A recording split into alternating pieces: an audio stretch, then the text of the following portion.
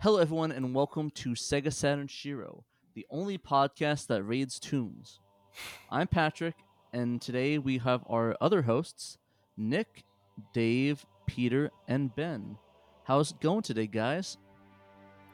Going good. Gang's all here.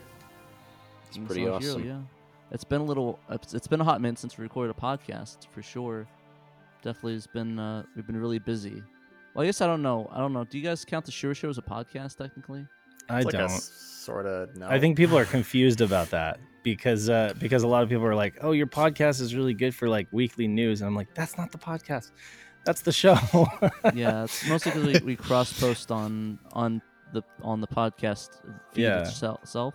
We probably need to do something about that. I think we can have multiple shows on Podbean, but I kind of like people having a conglomerate of everything on one area. I guess, I don't know, so that way people can easily keep track of it and they'll have to subscribe to two different feeds. This is true. I'm kind of like that. We could definitely talk about that in the future. And when you fans, let us know what you guys think. Do you guys want us to split up the feeds? Do you guys want Shiro Show news on an exclusive feed? Do you guys want podcasts on an exclusive feed? Let us know and we will do something. I was going to say we were going to please you, but that sounded kind of weird, so I wanted to rephrase that. This is the second weird rephrasing that I've done in like 2 days. But anyways, why don't we do a quick update? Would you like to go first, Dave? Sure. Yeah. Quick update. Working a lot. Doing lots of Shiro stuff. Here and there. Pat talked with Bob from Retro RGB. That was fun. Pat.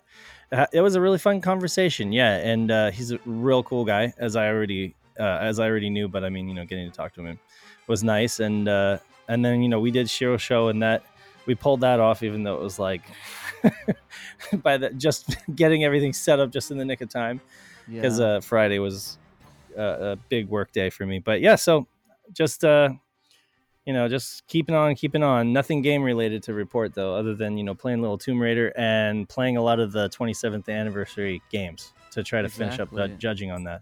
Yep. And we're going to be having the competition, the stream for that on Friday. It's going to be like a 5-hour stream, I believe, with me and Emerald.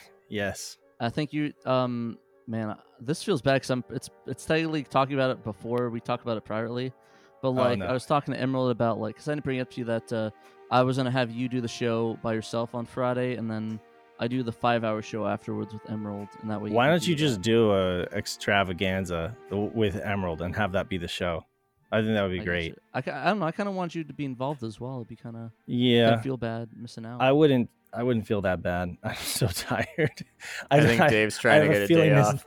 Yeah, I know Knight will give me a hard time. I'll be like, Dave's always bowing out.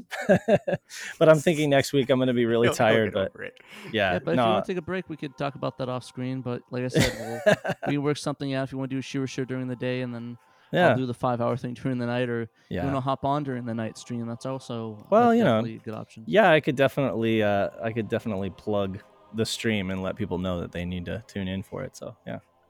Gotcha. Well, we'll figure that out. All right. Anything else, Dave? That's it. On to you, Nick. On to you, Nick. Nick has the floor. How's the weather out there, Nick? Well, warmer. And by warmer, I mean, I think it's -2 degrees air temp. That's Fahrenheit. Ooh. I can feel that. I mean, it's about 71 degrees here in Arizona, so I definitely can lament being cold. Yeah, you must be chilly down there, asshole. Very chilly. I have to wear a light jacket when I go outside now.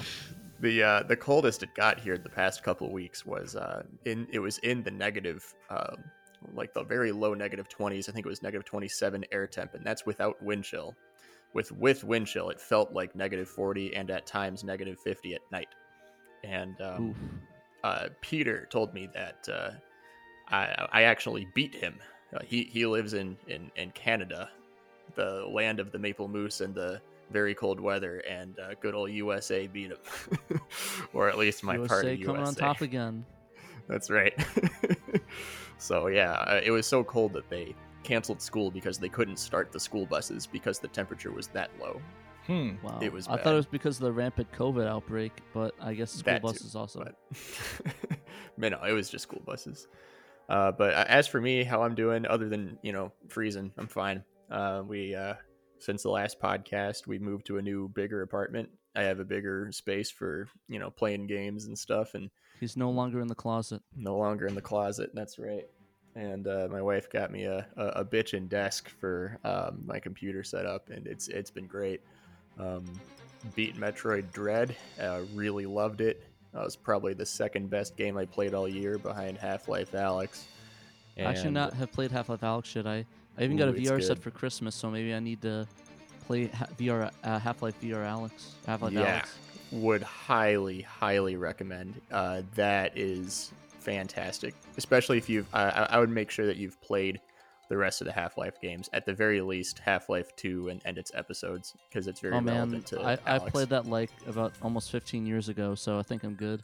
All right, right on. I think I'm caught up from 15 years ago. Maybe you might need to do a refresh play, but Maybe do like a refresh play, or at least like watch a recap on YouTube or something, just to get that fresh in your mind. It is important for Half-Life Alyx. yeah. But man, I can't believe it's been like 15 years since the I know. sequel. We finally got it. We to finally episode- sort of got Half-Life episode 3 in a 2. sense.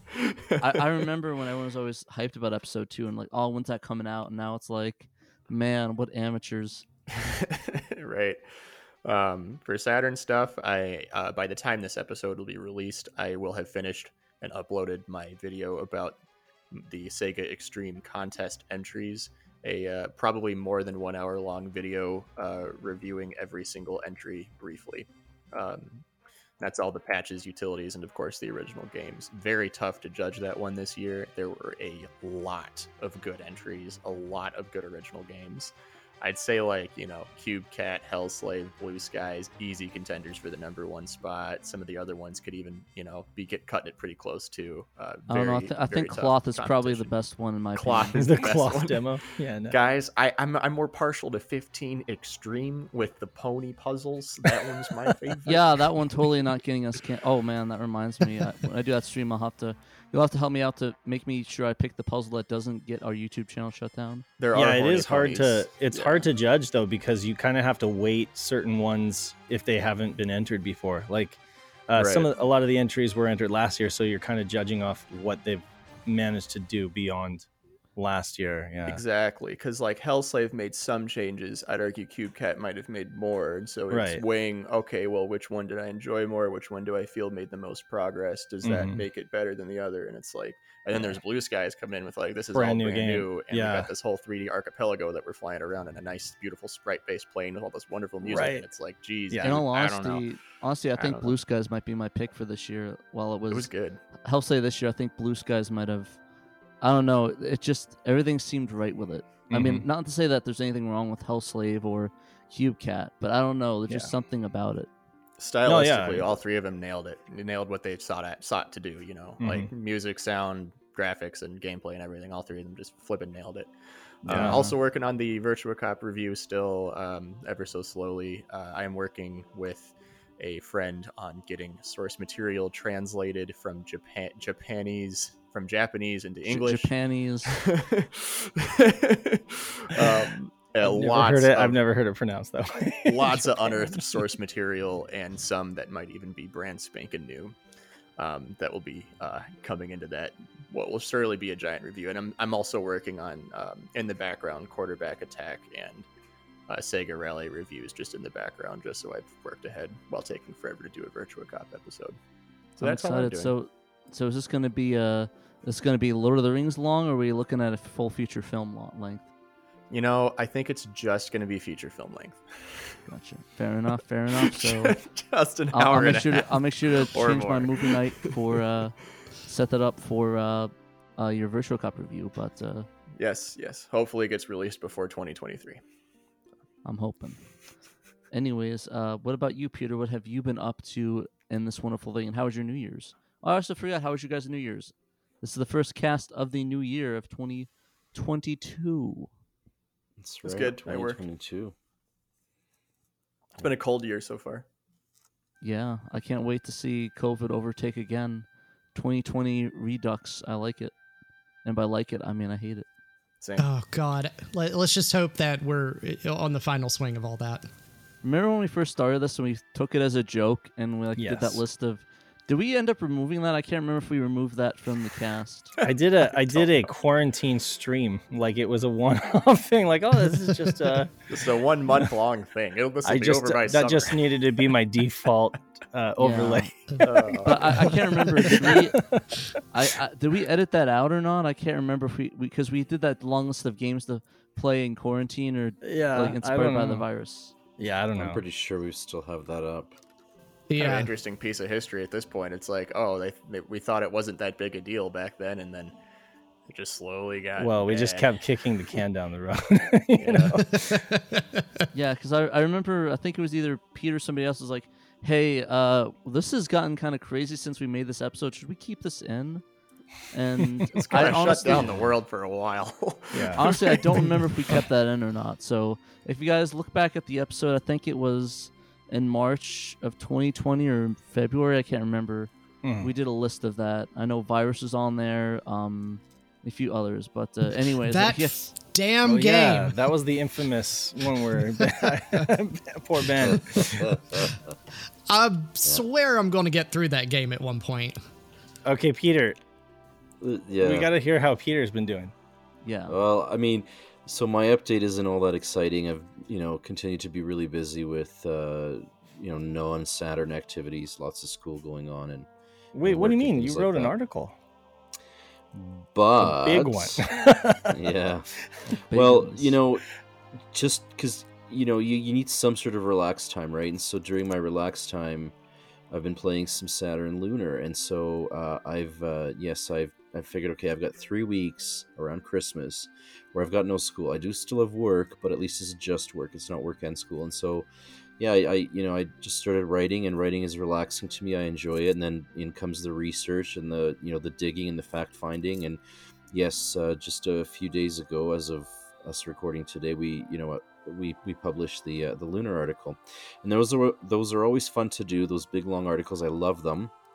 Although it can be such a rabbit hole sometimes, because you'll find some obscure fact somewhere, and then you'll want to dig through the sources, and then those sources lead you to more things, and all of a sudden, oh shoot, 2 hours have gone by, and all I really wanted was like this tiny tidbit of information. So it can totally happen that way. That's the way it goes. And then then it's figuring out, okay, so how much of this are we putting in, how much are we cutting out, etc. But anyways, the article is up now, and hopefully people enjoy it. It might be a while before I can put out something that large again, but it was fun doing it. And yeah, like the next sort of Saturn challenge that I want to tackle is I want to play through Policenauts. I've not done that yet ever, so I want to give that a shot. And then Saturn in is between the place to Lunar do and it. yeah, right, exactly, yes. And I guess the last thing I want to mention real quick, gaming related, that I've been into is I've just in the last few days I've played through all of the Genesis / Mega Drive Sonic games. I'm very partial to Sonic, the classic original Sonic games. They were what kind of got me into Sega over Nintendo back in the day, and that is one of the reasons I ended up heading for Saturn as opposed to all those other alternate systems. So it was kind of a fun, neat thing. But I think I'm ready to come back to the Saturn and give it some love for sure. I'm excited. Yeah, you should do for the Policenauts challenge, play through it without being a piece of garbage human being. I'm not Not sure saying what that you that are, means, but I know will it's try. not you. It's I know what sorry. he's talking about. Yeah, I won't spoil it for you, but there's You know what?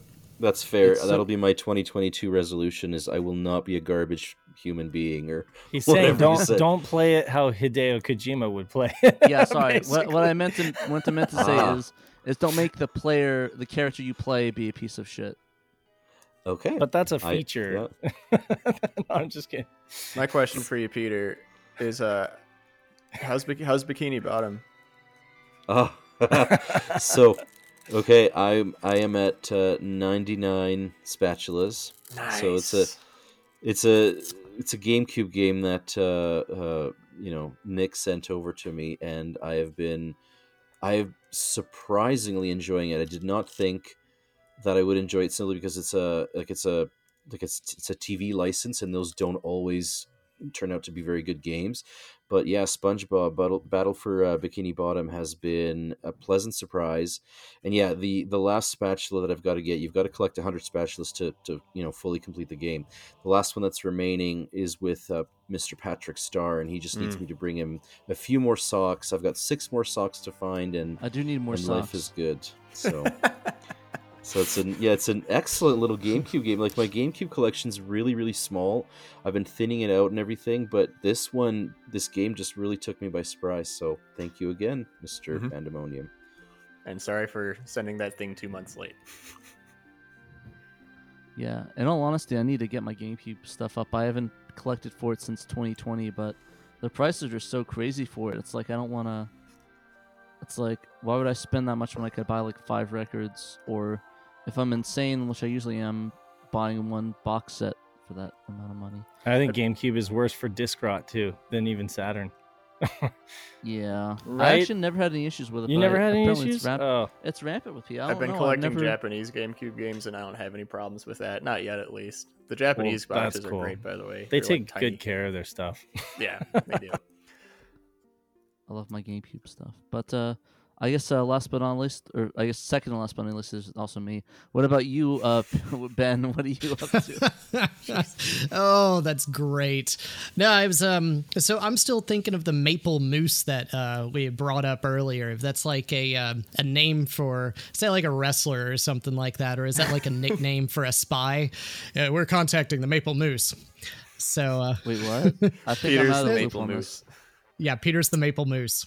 Secret's out. And that's it. All right, so me, it's been a lot of work. In real life, I have a very, very busy job, and so last year was a very busy year for me.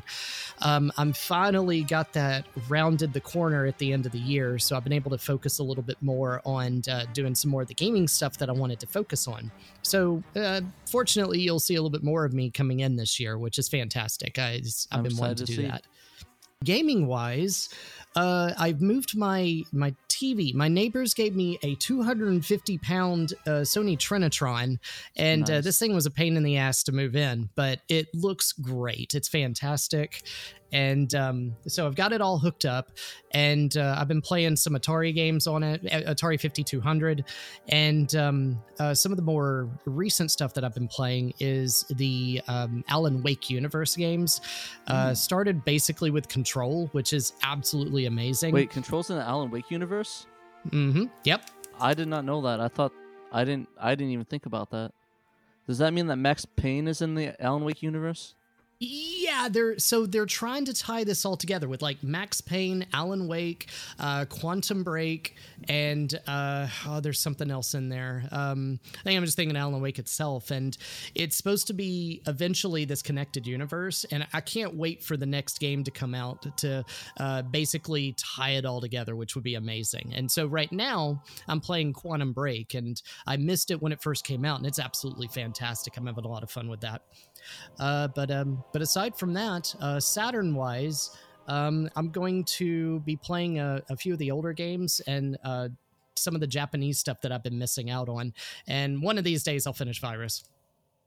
You'll finally venture out of the bedroom, get to the bathroom, and then get stuck in that. Oh my God! Yeah, I'll get out of the bedroom finally, and then here we go, next room, and I'm trapped. Seems like a fun game though. If somebody manages to translate it or something, that would be nice. Otherwise, you just got to go with a guide, right? Yep, pretty much. Or just click everything. Although I tried that and it didn't work. Yeah, Or learn Japanese. doesn't always work. You mean Japanese? Yeah, Japanese. What about you, Pat? What's up? Well, recently I've been getting back into the vinyl stuff again. I usually take a break from certain hobbies. I'll like do hobbies for a little bit for a while. I'll take a break from it. Like I did retro gaming collecting and PC stuff in 2020 and a little bit of 2021, but kind of stopped when the prices were getting crazy, and it's like anything decent is $50 or more. So I went to Records where it's still kind of high, but at least it's not as expensive for like getting everything on the medium. So I got this giant Beatles Mobile Fidelity box set, and then like a couple months later, I got another box set I found because the first I bought was like $900. Then I got the next box set. It was at Azia, and they mislabeled it as $300. Is that the So Stones? Oh no, that's the Beatles one. So I got two that Beatles was box sets. Oh wow, both mono. I gave no, it's they're both stereo boxes. Oh okay. I have the mono box. I got that in 14, but Okay. that's like a staple in my collection.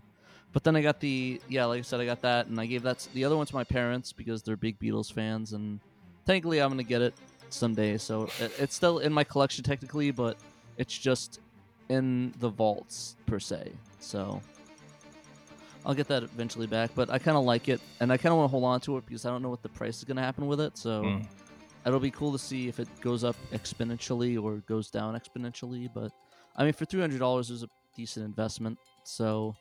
And then I found a Rolling Stones box set at another record store a couple weeks later, which I also picked up on. Actually, I picked up on the first on New Year's. I was like, you know what, new year, new vinyl. So I did some vinyl shopping, got that box set. I think it was like $650 for that. Wow. It's not the cleanest version of it, but it was a pretty good deal because that's also another $1,000 box. So. Zia's been slipping on that. So, and besides that, just listening to a lot of jazz, listening to a lot of Bill Evans, a lot of Art Blakey, all stuff like that. I'm a big jazz guy. And in terms of games, played Snatcher over the holiday. Of course, got to play Snatcher, and of course the homebrew games and Chris Mingle. Yeah, definitely Chris Mingle. Play some Christmas game. Yeah, and trying to get through Final Fantasy VII Remake, but I'm at a point where I'm bored with it, so yeah. I don't know if I want to keep playing it. I don't know. I think I'm tired of finding these quests, so I think I'm just gonna be like, you know what? I'm just gonna finish the game because I'm not gonna finish it otherwise, and then move on to something else that's not Final Fantasy VII. Exactly. And you and Nick put out, I don't think we talked about this since the last podcast. Oh, yeah, I you forgot and about Nick that. put out like this huge ass video on Bulk big ass Slash, bulk slash video. which Yeah, was that was excellent, a by lot the of fun. way. Thank you. Thank you. I'm Yeah. glad you enjoyed it. Nick Yeah, did. Bob was like, I don't know how to write an article about all. They've had so many videos on Bulk Slash, and somebody told him there's like one video you need to watch, and it tells you everything you need to know. Got one nice, good, cohesive one. Yeah, because Shadow Master was like, and Bob's like, I ain't watching like 8 hours of Bulk Slash videos. To Yeah. 8 write 1 an hour live article. streams. It's like, here you go. Here's a 27-minute video. Is that good enough? He's like, yeah, that's fine. Thanks. And then he watches like, oh, that's awesome video. And shouts out for Bob to doing that. And also, yeah, just want to thank him for bringing us on as video article writers. So that's really cool of him to do. Yeah. I think we're all been big fans of us. Honestly, I think I took both Ben and Peter by surprise though. They're like, wait, what's going on? I saw Bob in like Yeah. one of our private chats, and I'm like, what's going on, you guys? Well, it took me by surprise too, because he just texted us early in the morning. It was like, let's do a podcast. Pat and I were available, so we're like, okay. Nice. And then like after the podcast, he's like, so you guys want to write for our site? And I mean, like, that's a no-brainer question. That's like, okay, hell anything that's yeah. on Shiro, we can Right. get it to like thousands of more eyeballs, by doing that. So only helps us out. So Yeah, like the videos we did I did for the article that we wrote up for the translations for Vatergy and Chaos Field. Those already have like in the 300 plus views. Mhm. So that usually would not be that high in that instance, but maybe it would have been. I can't remember. We were ever growing, so I don't know. So yeah, that was kind of cool to do, and yeah, hopefully we'll keep that going. I was hoping to try to get an article a week up on there for him, but we'll see. I definitely have stuff in the backlog I can put on there that he probably hasn't talked about. So and it's all Yeah. stuff we'll still post on Shiro's website anyhow. yeah, none of this Absolutely. stuff. Yeah, none of the stuff is not going to be posted. It's going to be a Reader's Digest version, then linked back to Shiro. So Big thanks to Bob. Yeah, Exactly. absolutely. Yeah, it's gonna be great. And I did a write-up for Zaiden's thing that he did. I mean, we talked about this on the Shiro show, but for folks, real quick, Zaiden brought back the leaderboards for Sega Touring Car, which is kind of a guilty pleasure for me. And any added functionality, bringing back original functionality, I love it, because the Saturn is just one of those consoles that push technology in so many different ways. Like Peter with you got the floppy disk drive, you got the serial link cable. They were just way ahead of their time. So the fact that Zaiden did that and brought it back, people can grab a DreamPi Netlink modem, and they can play the game and put their scores up online now. So awesome stuff. Thank you very much, Zaiden. Thank you for everyone in the community for doing all the stuff that you do. Mm-hmm. There's so much stuff. It's insane. Yeah. All right. Anything else before we move on that we forgot to bring up? Are we good to go to talk about? It covers us for news, yeah. Alrighty.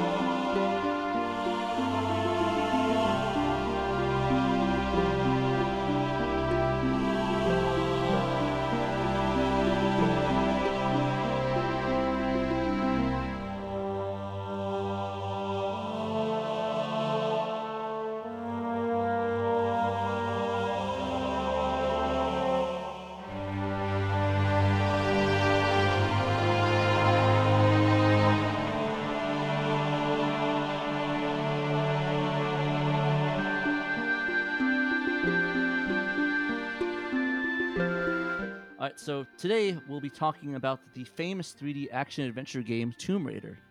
How this topic came up is I think we literally asked what we should talk about, and Nick was like, Tomb Raider, and I was like, bingo, let's do it. I literally looked up at my shelf of Saturn games, saw my copy of Tomb Raider, and said, hey, why not? What about Tomb Raider? And so the episode was born.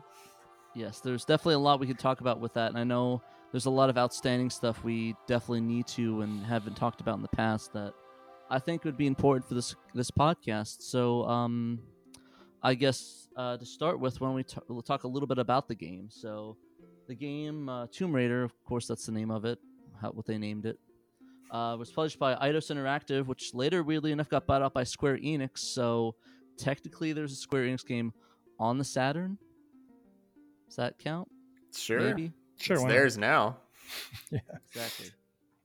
But it's developed by Core Designs. I don't think they really developed the game. I didn't know what else they developed besides that. I think it was Soulstar on Core did a bunch of stuff, like on the Amiga, a ton of things, a ton of stuff on the Genesis.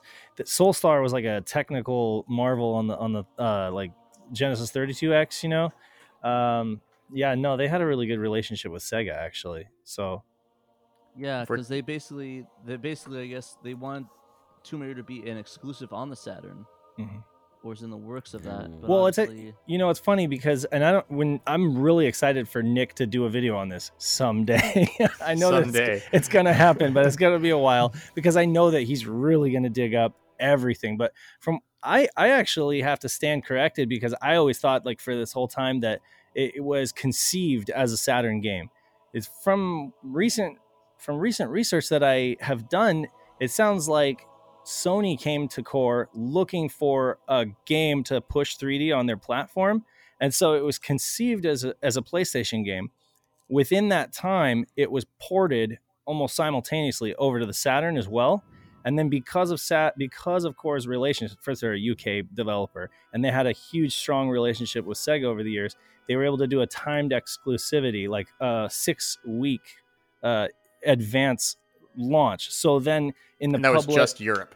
Yes, and that was just Europe. And the game launched with some problems, actually. It was missing some things. It had some glitchy stuff that got fixed in the North American version.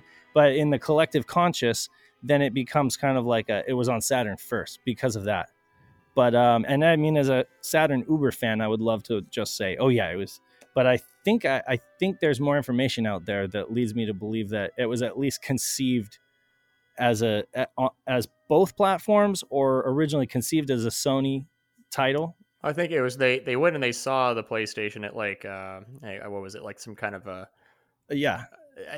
someone who worked on Tomb Raider saw the PlayStation, right, and they were like, hey, this is cool, we should do a 3D game, right. And then Toby Gard, famed for making Sega CD classic BC Racers, right, yes, he was the one that did the artwork. Was like, let's do this, let's make a game with this Lara Croft character and have a nice big 3D adventure, and then they just kind of snowballed from there. Yeah, it looks like they also did a Swagman, which is, I think, is one Peter talked about quite a bit. Right. On the Yes. Saturn. They did a lot of Mega Drive games. Core Design did a lot of Sega CD games. It looked like they might have done more Sega CD games than just standard Genesis Mega Drive. And this was before IDOS. IDOS. And I think it was actually supposed to be a dude, but they didn't want to look at his ass like for the whole game. So they were like, let's make it a chick. Yeah. that's from some old IGN or Next Generation interviews that they were just like. So they also did the Fighting Force, which I think was in Fighting Force. There was supposed to be a final fight game on Saturn, but that's right. Yeah, never released, but. Or a Streets of Rage, was it? I can't remember. I think it was one of those. Yeah, sorry, when I say Final Fight, I meant Streets of Rage. He meant Streets of Rage, yeah. Yeah, Fighting Force. I mean, eventually the second one came out on Dreamcast, but I mean, was it Fighting Force 2 specifically, or was it? I can't remember, but I think it was the first one. Then it never came out on Saturn, but the second one came out on Dreamcast. So. Right, because by the time because it did so incredibly well on PlayStation, helped move consoles and act as like a benchmark for 3D on the PlayStation and everything like that. It almost became synonymous with PlayStation in people's minds, I guess. And then IDOS was like, and then Sony approached IDOS, and it's actually, I found a citation for this. Like, they literally reached out and said, let's secure this as an exclusive Tomb Raider 2. And at that time, IDOS was like, okay, well, I mean, Saturn's not doing well anyway, so it makes sense. Yeah. You know what I'd like to know? Why in Japan the game is called Tomb Raiders? I was wondering the same thing. Right, by Victor, right? Yeah, they named it Yeah. Tomb Raiders. Maybe because she raids multiple tombs in the game, and that makes sense. A pre-existing name, you don't think? I mean, it's weird because I don't think they've actually changed that much or any of the game content as far as I know. As far as I know, it's the same game, but why the title was pluralized will remain a mystery. I did not research that part. Maybe it's a Japanese thing, because like there's like, I think a lot of games that are like have Japanese English-esque names always are plural in a way, like Police Knots or there's also Snatcher. That's singular, but in Megan Marie's 20 Years of Tomb Raider, I guess like a book commemorating, Core Design's Jeremy Heath Smith reminisce about the deal, stating how difficult but sensible a decision it had been. Sony was acutely aware of how successful it suddenly was. People were buying PlayStations to play Tomb Raider, and there were so many other good games coming out on PlayStation, so the incentive for people to buy that over Saturn was a simple choice, basically. Maybe we should give some backstatement to that, where basically originally the Tomb Raider is released on the Saturn and Europe exclusively. Yep. And then later coming to North America and the PlayStation in both countries and a couple of months later in November. So it's about a couple week gap, I guess. Right. About. And then like we were saying, once they saw the success, they decided to make a deal where Tomb Raider 2 is going to exclusively come out on the PlayStation. Yeah. So, PlayStation. They were PC. going to make a Saturn version of Tomb Raider. They were. 2. It was in development. Yeah, it was in development. Yes. And then shelved for, quote, technical issues, which, On May 21st of 1997, IGN posted Sony Vice for Tomb Raider 2 exclusive. Executives at Sony are looking to make Tomb Raider 2 an exclusive PlayStation title. And that goes on, and we can put that in the show notes or whatever.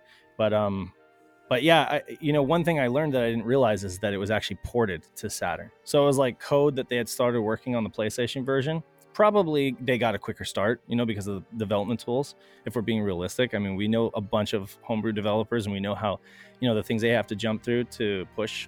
So they were doing like, or maybe similar to NBA Jam, like Nick explained in his video, where they're kind of doing it simultaneously and porting the code back and forth. But yeah, so see a nice, like going through older publications at the time, I am positive that it was developed first on Saturn, at least begun first on Saturn, and then eventually transitioned to PlayStation. So I'm not, I don't want to say I'm 100% on it because I'm not. We don't know. Who knows? I'm not either. This is what I got recently from Sega Retro, and I know Sega Retro is not 100%, but this is it. This is why I'm really excited for Nick to do some more digging, because right now I couldn't say either way. But I would love to read those sources too, Peter, because it's a lot of pre-production work for Nick's Tomb Raider video. I know exactly. Yeah, that's right. And nailing it down is going to be interesting. Yeah. I want to direct you guys' attention to a Sega Saturn magazine UK article. It was, or I guess, a brief. It wasn't really an article. The magazine issue was July 1997, and this was right when Tomb Raider 2 was pretty much announced that it was going to only be on the PlayStation and PC.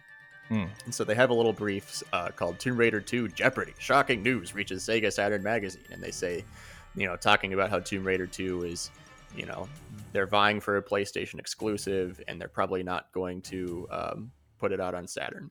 And at the end of the article, at the end of this brief write-up, it says Core have confirmed that their two other major products, Fighting Force and the potentially amazing Ninja, will, in bold, definitely be coming for the Saturn.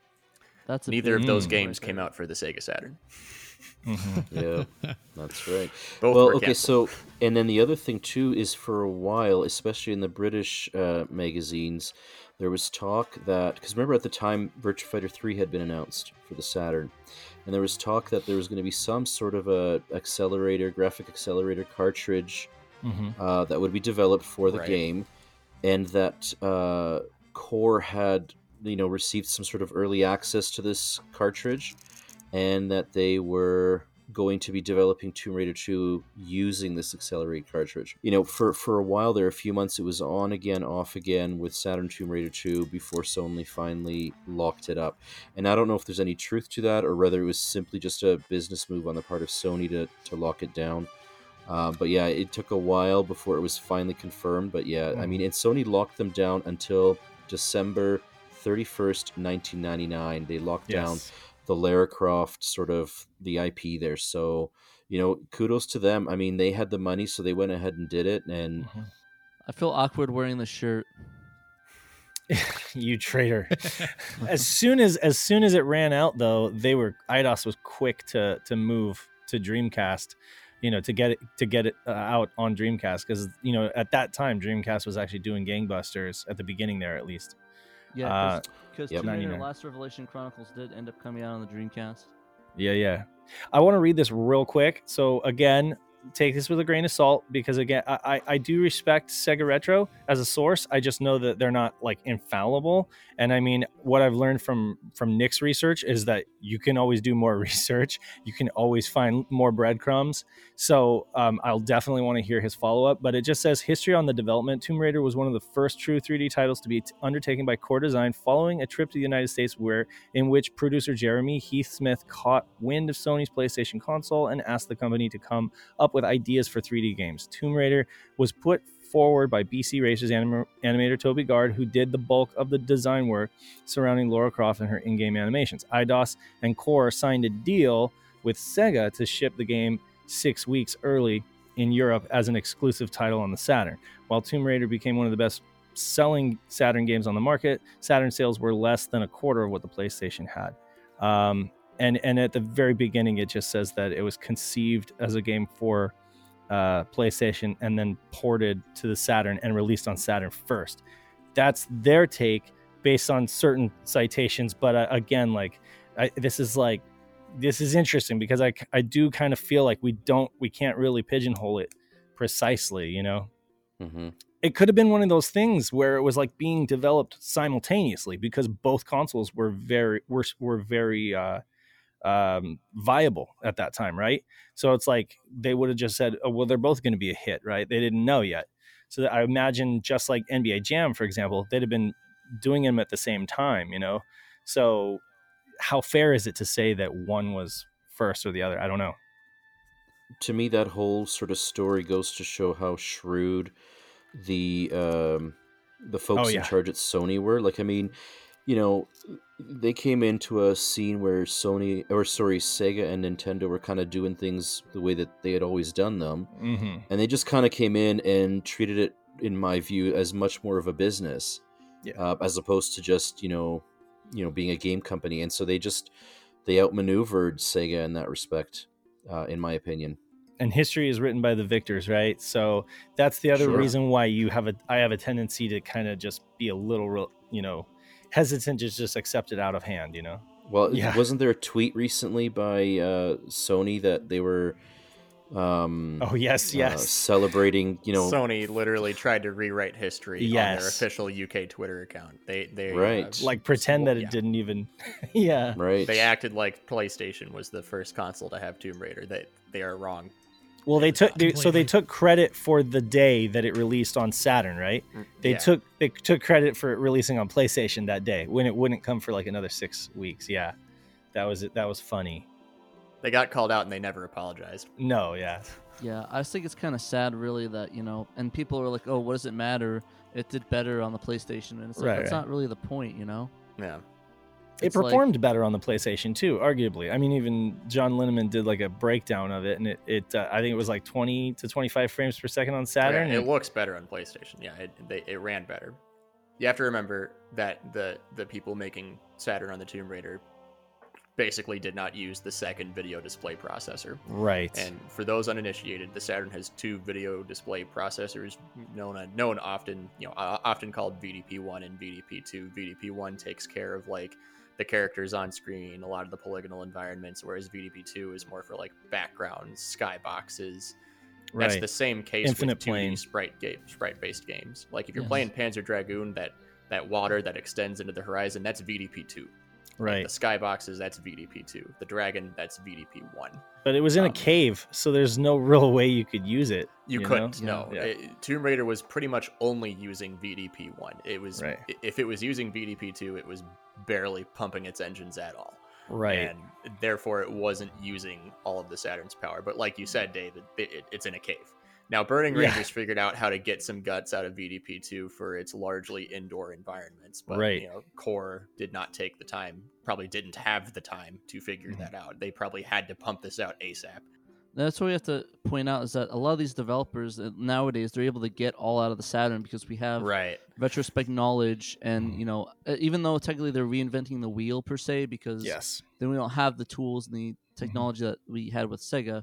Right. For the most part, all these tools are really new to us, and they have all the time in the world to use them and learn them. While Core Designs had like maybe a couple months or a year and a half before their funding ran out, and they were completely dead in the water. Yeah, that's a really important point too, because PlayStation, for example, I know you watched that. I don't know if it's a postmortem or it was like an interview with the guys at Naughty Dog. And they talked about how they really had to like crack open the PlayStation and work outside the constraints that Sony wanted them to. Right. It never would have passed QA, but they kind of got it in under the radar. So it's like PlayStation had a very, very strict construct of how you were to work with it, right? Whereas Saturn, it's kind of like a sandbox. It's like, here's a bunch of chips. Good luck. I mean, you can, if you're smart enough and you can get creative, you can work things out, and that's. You mentioned Burning Rangers. Well, Low Score Boy went on YouTube with a video talking about how ass backwards that game is in terms of like how it actually works. Right. It's counter logic to like how anybody would design games before that. They kind of used a bunch of like on the fly methods to make stuff work, which is what we're seeing a lot of homebrew developers do now. They're like, okay, let's try to like forget about the confines of like what would pass QA. Let's just make this work, however we can, so yeah. Like what Steve Snake from Iguana UK, NBA Jam developer, and many other games, said that key difference between Saturn and PlayStation in the late 90s is that yeah, the Saturn, like you said, it was just this bundle of chips, this open sandbox, and Sega said, all right, do what you can with it, have fun. Mhm. Whereas PlayStation, they were very strict with what you could do with it. Yeah. But what they allowed their developers to do, they were very clear with their instructions, with their engines and their templates. They made it extremely easy. Amazing for tools. any development company to make a PlayStation game. And, you know, Sega didn't do that. You could get more out of the Saturn in some ways, but Sega would not hold your hand like Sony did. They would say, like, all right, good luck, bud. Have fun. We're not even going to translate our manuals for you. Yeah. I mean, they translated them, but poorly. Some. Like it's, Right. Some of them. some of them, but very poorly. Sorry. Because of the resource bottleneck, like you, Suzuki, said, you were lucky if you could get like 1.5 times the performance by Right. using both CPUs. If you could figure that out. Exactly. You know, And so that's what in you the would case benefit. of Core, you know, they had probably limited time to make these Tomb Raider ports. And that's, you know, they were able to make the PlayStation 1 work as well as it did because they probably had a bunch of templates and engines and, you know, guides and help from Sony to figure it out. Whereas with Sega, they were just like, all right, here's a dev kit. Go for it, bud. Maybe they had SGL, you know, Sega Graphics Library was out at the time. I don't know if they used it, though. There was a quote saying that it improved while they were, there was an improved release that came while they were already working on it. And so Classic. they had to like go back and make certain tweaks, but it's like they couldn't completely. Yeah. So they were working with an earlier version of SGL. Yeah. Of SGL, yeah. Yeah, I was actually thinking about the differences in using the actual second chip on the Saturn and how difficult that had to be for developers at the time, considering the time constraints that we had at the time on developers. The second So- CPU. Yeah, exactly. And so when you have something where you're like distributing it on both the PlayStation and the Saturn, where you had this easy development for the PlayStation, and then they're like, okay, and now bring that over to the Saturn as well with its dual chips, and you have to figure that out. And oh, by the way, you have to be done in 8 weeks. And so I'm sure that a lot of the developers were like, oh crap, we'll just figure out the one chip, we'll figure out what we need to do to get it on this, and then we're done. Most cross-platform games, if not any, or if not all, didn't use the second chip because, like, when you had games like Panzer Dragoon Zwei, right, which is a proprietary, you know, platform exclusive, they could take their time and they could engineer that game to use the two processors. But when you're going cross-platform, it takes too much time to try to squeeze anything out of that second CPU. Not to mention the fact that you needed the hardware to debug it, like Nick pointed out in his virtual racing video. You know, it's like you either had that or you didn't have that. So I think the point, a lot of people will just turn it off, like to begin with, and they'll be like, okay, at least this is straightforward, coming over from a one CPU system to another, you know, one CPU situation. You mentioned that Tomb Raider was using SGL, right? Like Early, yeah, like early builds of it. So it was probably my mic using- just cut out. Hold on a second. No, you're good. Wait. We hear you. Oh, you hear me? Okay. Yeah. My sorry, my headphones cut out. Yeah, I just read last night, and now I'm trying to find that article. Because if it was using SGL, then they were probably using the second processor. Because the whole point of SGL was to basically make a dual processor 3D graphics engine, an easy way for developers to get both processors working. Okay. Not necessarily the video display processors, but like the two SH2s, the CPUs. Doesn't necessarily mean that Tomb Raider is a dual processor game. It could very well just be using one. Yeah, I'll try to find that quote while we continue to talk, because there was a quote regarding a new SGL being dropped during the development cycle. So we've been talking all this technical stuff. Does anyone want to talk about like the game? Yeah, Talking let's about get into the it. game, not practice. What is a Tomb Raider? Yeah, I guess for the background on the game itself, if you have not heard Tomb Raider, where have you been? But Tomb Raider is an action platform in which you play the famous archaeologist, or Tomb Raider, if you will, Lara Croft, or was it how you say it in British terms? Lara? It's Lara, Lara right? So Croft. Lara Croft. Yeah, Lara. If you say Laura, my wife. would Laura. Lara Croft. Sounds like a Kenji Eno game. But she's the OG Lara. queen of the video game era, of the boomer shooter and the boomer gaming era. And you are sent to explore 4 different areas: Peru, Greece, Egypt, and the famous Atlantis, to find treasures and try to get this treasure for this lady that really wants it, that hired you. and it's an interesting game. I was curious, what are your overall thoughts on it? So, I guess if that's cool, I can go first on mine. Do it. Yeah, go for it. I played it actually for the first time a few days ago. I've never actually played a Tomb Raider game before. Wow.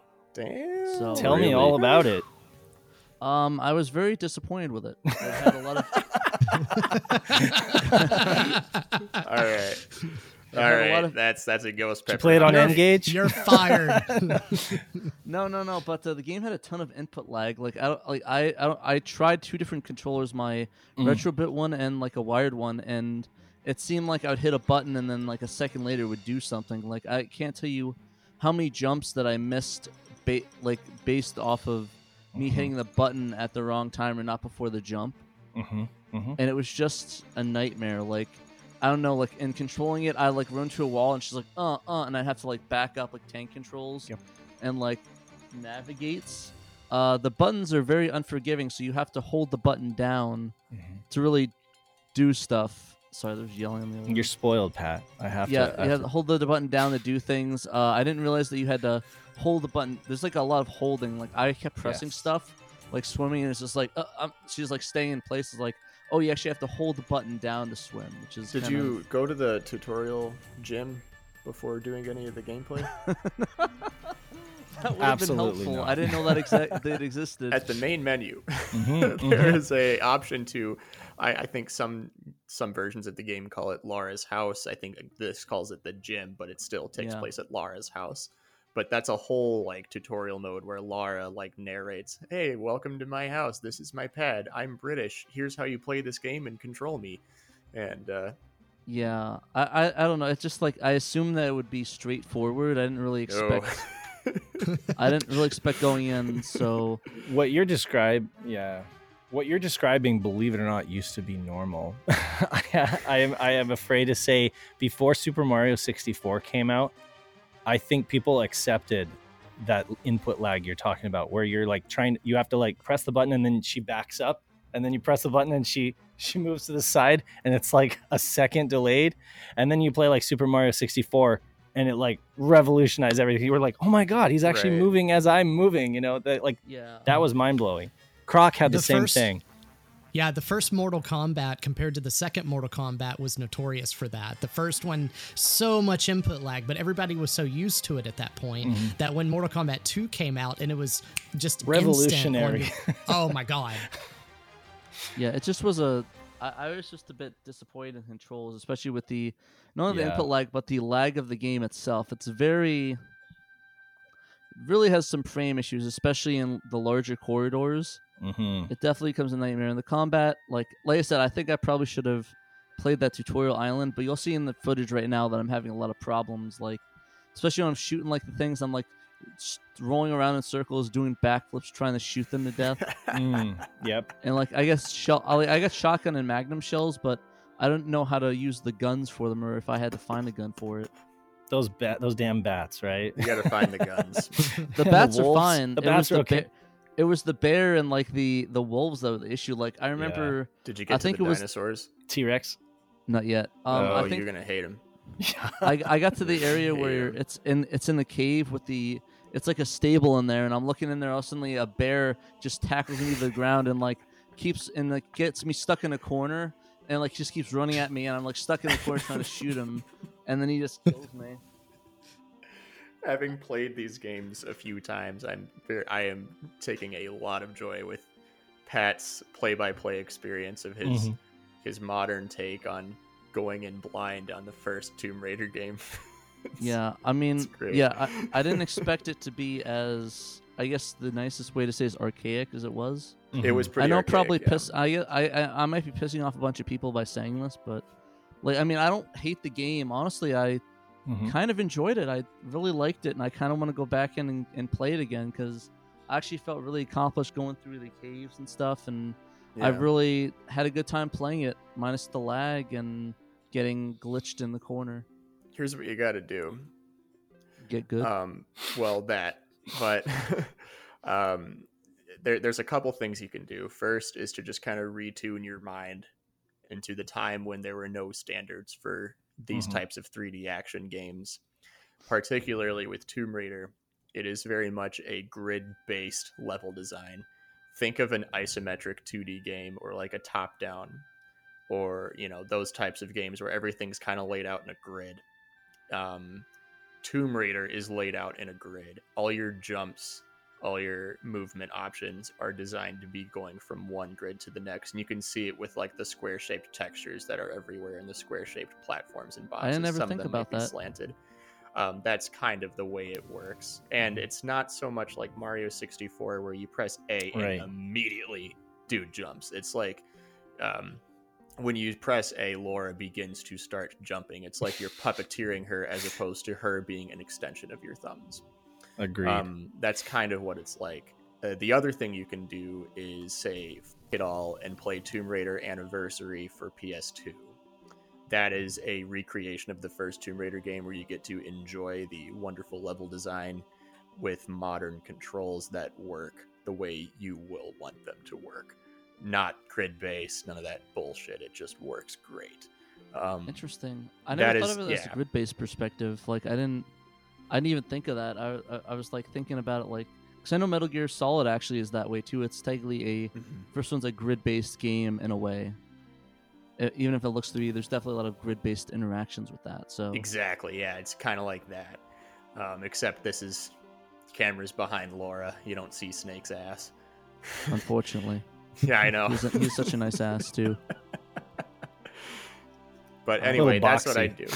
But anyways- If you just cannot stand Saturn Tomb Raider or PlayStation, if you can't stand the first original version of Tomb Raider on any platform, I would at least recommend trying Tomb Raider Anniversary on PS2, just so you can experience the kind of what the retro Lara is like on a, I Mhm. guess, more modern take of the game. Yeah. A more playable version of it to modern standards, if that's how you want to put it. Makes But yeah. sense. I think Open Lara is doing it on Dreamcast too, right? There's a Dreamcast branch of that, and then there's a 3DO branch of it, like recently. So they're putting it on other platforms, but yeah, the Saturn version is like 20 frames per second. I think when you Yeah. get into a big cavern like that, yeah, it drops and it's significant. Like you feel it. You don't get that on the PlayStation version. PlayStation keeps it at 30, pretty consistent. Saturn, everything's a little darker. Darker. and The it's a sound is slower really frame rate. compressed. The There are gunsh- some textures that work better on the Saturn than they do on PlayStation, and some of Yeah. the shading effects tend to work better on Saturn. But the visual overall look of it is Mhm. just brighter, vibrant, and less stuttery on PlayStation. That's mostly because of how they do Gorod shading. Saturn whole does thing, Gorod shading really differently, so everything is Mhm. really dark and grungy. But all the articles that I've read say that the water looks better on Saturn. I'm like, really? Does it? I don't know. Does it? They look I similar wish I to could me. see it. It'd be nice if it would stop lagging enough to be able to see that. So, kind of going around the circle here, we're talking about kind of our impressions in Saturn Tomb Raider. Let's start with Peter. I feel like haven't Yeah. heard from you a lot. Tell us, what did you think? Have you played it before? Is this your first time? So I got Saturn Tomb Raider in '96, Hell yeah! and I absolutely loved it. The reason it was so special to me at the time was, up until then, I hadn't yet seen anything come out on the 32-bit systems that was super original, that wasn't an arcade port. You know what I mean? So to me, this was like, okay, this is what 32 bits can get you. Like, this couldn't have existed on the Genesis or Super NES or whatever. And it's not something that came over from the arcade. So this is a completely original console IP, and it was great. I love the controls, but then again, I mainly play games from the Saturn era. I don't find the delays to really bother me that much in between, like pressing the buttons and the actions. You get used to it extremely quickly, in my opinion.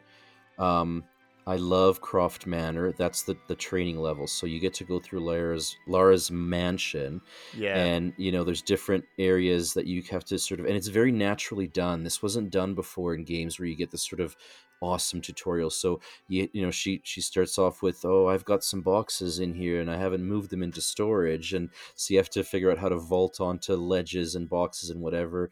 Then you go to her ballroom, which she's converted into a gym, and so there's a bunch of little obstacle courses that she set up for you to go through. And the last sort of thing is you go to her private pool, and she's got a little pool there, and so you can jump in and sort of understand, how to swim around and whatever. And the best thing ever. So you got to understand, I'm a teenager at this point.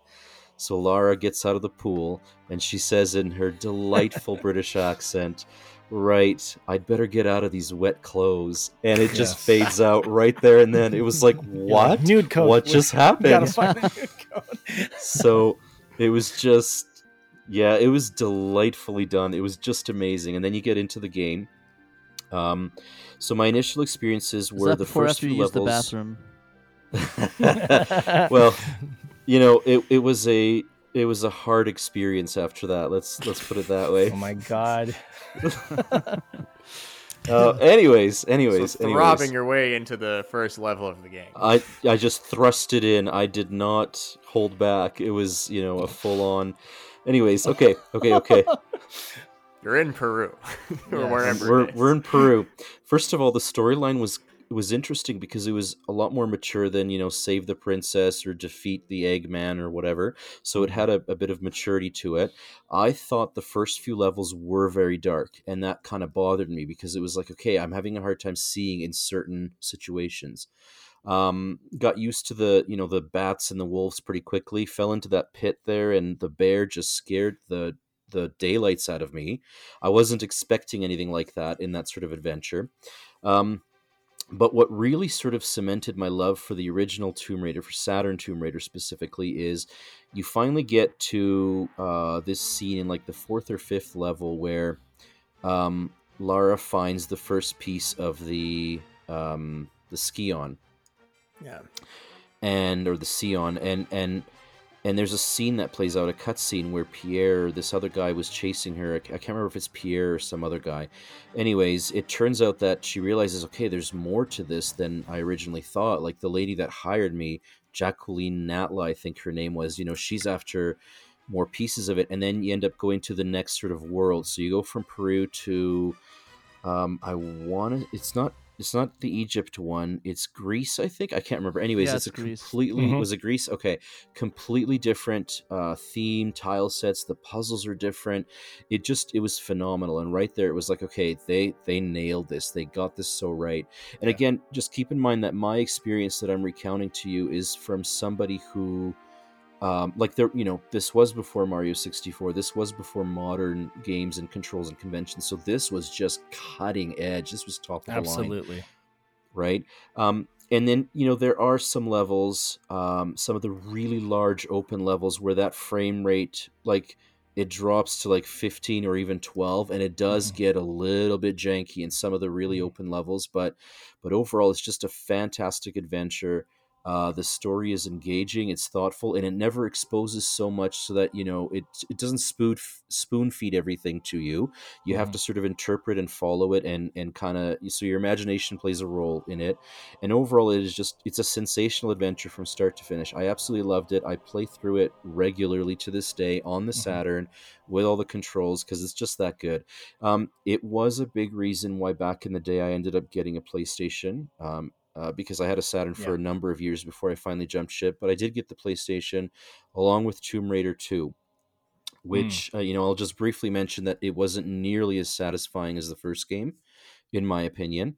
Because the other component that it made me realize is that Tomb Raider 1 doesn't have very many human enemies. Like, you're mainly working against, you're figuring out how to move through the environment. There's traps, there's... puzzles to solve, and there's animals to fight off, but you're not really fighting too many human enemies, whereas Tomb Raider 2 became much more about, competing or fighting against human enemies, and that wasn't nearly as appealing. But just generally speaking, just to wrap up here, my overall impressions was that this was a very important title in sort of the history of video gaming. It obviously was a boon for Sony. They saw it for what it was. They, locked it down, which was a brilliant move on their part. I'm just happy that we got the first game on the Saturn, and like you were saying, you know, ultimately many more of the Tomb Raider games did come to the Dreamcast. But it was really cool back in '96 to play Tomb Raider. It was like nothing that had ever existed before. My big question for you, Peter, is you know, you were cutting your teeth on this for the Saturn right when it was like brand spanking new. Did you at any point, like, of course you got a PlayStation so you could play the, you know, the newer releases. Did you at any point while playing Tomb Raider 1 think, man, I really should have gotten this on a different platform? Or were you like, no, this is fine, this is good? No, this was amazing. This, like, Saturn Tomb Raider, and I'd had eventually seen Tomb Raider 1 on the PlayStation, and it did run with a smoother frame rate, and it, you know, just the type of game it was, it worked better on PlayStation hardware. I did like the water effects better on the Saturn, but no, under no circumstances did I to be honest, I thought, how could this get any better? Like, it was difficult for me to imagine at the time how it could possibly get better, you know. And funny anecdote, there was a local mom and pop video game store that I always got my latest releases from. And at the time that Tomb Raider 2 came out on the PlayStation, he had it running like as a demo on the big TV in the store there. And we were watching it, him and I, just the demo playing through, and we were watching the full motion video opening. And he said to me, you know, Peter, there's going to come a time where this is going to be not nearly as good as real-time graphics. I was like, this guy's, what is he talking about? How is this even possible? And then, you know, like just a few years later, here we were. So yeah, it was definitely, it was such a quantum leap forward that it made it difficult for a young gamer like me to imagine how things could possibly get better. And obviously it didn't, so... What about you, Ben? What are your thoughts on Tomb Raider? Oh, so what a great game. This was something that came out when I was growing up, and I got it on the PC, run it through MS-DOS back in the day. And this was so good, and like Peter said, it was very groundbreaking at the time. So we look at it now, and it looks, you know, grainy and textured and all this, but it was really, really impressive back when it first came out. And so when I was playing this, this was something that I enjoyed. Say, it would compare it to Uncharted, for example, today.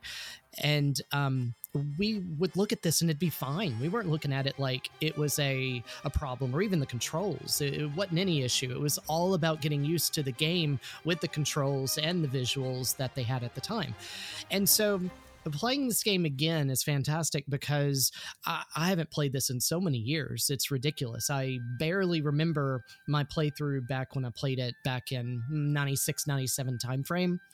And so, it was great. At the beginning, I was like, okay, let's go, let's do this. And it was like handing an arcade racing game to a 6-year-old where they're going back and forth in the stage, you know, driving, because I was trying to get used to, you know, walking just straight forward without actual controls of the camera.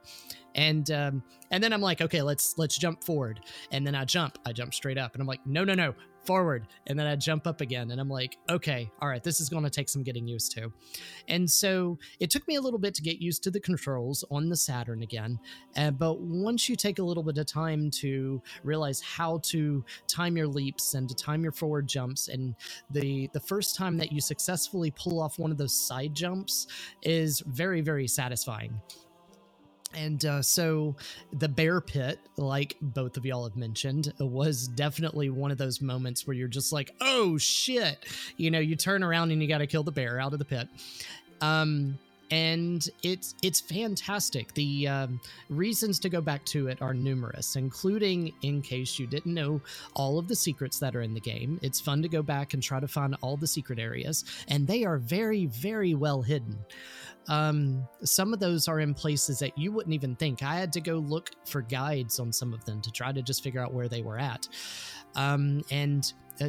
Just a fun game overall. I have very few complaints. The only real complaints I have with it is, so knowing that the frame rate drops on the Saturn, the visuals will get a little glitchy every now and then, stuff like that. But it's just part of the age of the games that came out during that era. So I kind of give it a pass in a way. Yeah, I agree with everything Ben just said, and Peter. Do you mind if I go? Yeah, go for it. Okay. So to echo what Peter and Ben said is like, I can't even overstate. It's impossible for me to overstate how much of a revolution this game was. First of all, it was an adult game. You had a sexy woman with, she was well endowed. There was a lot of appeal for teenagers. You saw it as a very edgy adult game. But this was back when, like, whole not just franchises, but genres were kind of being invented. You had Quake, which was hugely revolutionary, and you'd see it on multiple platforms. You'd see it in the game store with like a whole slew of boxes on the shelf. It was that big. They had to stock several copies.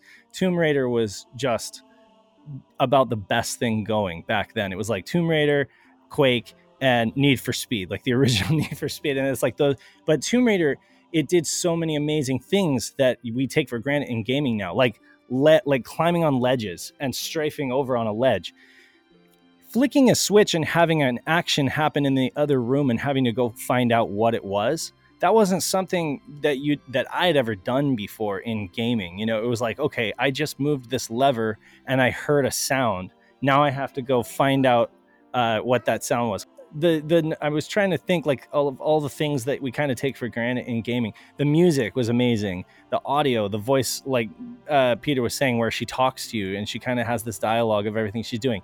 Again, like I had never played a game like that. I mean, the 3D games I played were like Star Fox on the SNES and like, I don't know, early games on the PlayStation were like Jet Moto and stuff like that. But this really was just like, okay, wow, this is pushing adventure games and making them action oriented. It was just crazy. I'd run to the fridge and try to like lead the butler into the fridge, and then you'd run out and flick the switch and try to lock him in there. And he would like clip through the fridge, as a kid, you do all that kind of random stuff in her house and stuff. It was just fun, There was this issue where you would jump up. She would just jump straight up and she wouldn't grab onto a ledge. And you kind of had to like figure out how to actually like grab the ledge and climb up on. Something you would just totally take for granted in a game nowadays, like Uncharted or something. But back then it was just like learning all this stuff for the first time. Most games, you just run face forward into a cliff. Yes. They'll just do whatever. They'll grab it. They'll vault over it. No, you got to press A to jump, hold B to catch the ledge, and keep holding B for her to get up over it. And the fact that it was like, that's whatever. But yeah, you running forward and pressing a button to have her do a somersault and turn around and start firing. Like, games have that now where there's like a special button to just about face really quickly. Mm-hmm. But I feel like Tomb Raider was one of the first ones that did that. And you could just come up shooting, so as far I played, and I'll try to finish up here. I played it on the PlayStation first. We had a PlayStation in our house before we had a Saturn. So that's how I experienced it first. I wouldn't get it on Saturn until much later when I was like collecting Saturn games and it was cheap. And the thing that I remember thinking when I played it on Saturn was, I like this pad better. I like the way the Saturn pad feels better. So because I didn't really enjoy using the digital PlayStation pad back then, I mean, the dual analog was great, but or DualShock, but back then it was just the digital PlayStation pad, and it wasn't very comfortable, and it just made that janky, like quirky movement even jankier. So yeah, playing it on the Saturn pad was great. And then there's some frame dip, but it's not that big of a deal. I think the Saturn version was perfectly fun to play. It's just like Pat said, you kind of have to go in just kind of accepting that that's the way old platformers were. Like Croc has the same exact thing going on where you end up falling off ledges so many times, and it kind of makes you throw your controller sometimes. But yeah, what did you think of it, Nick? Yeah. So I'd played both the Saturn and PlayStation versions years ago, just when I got into retro games.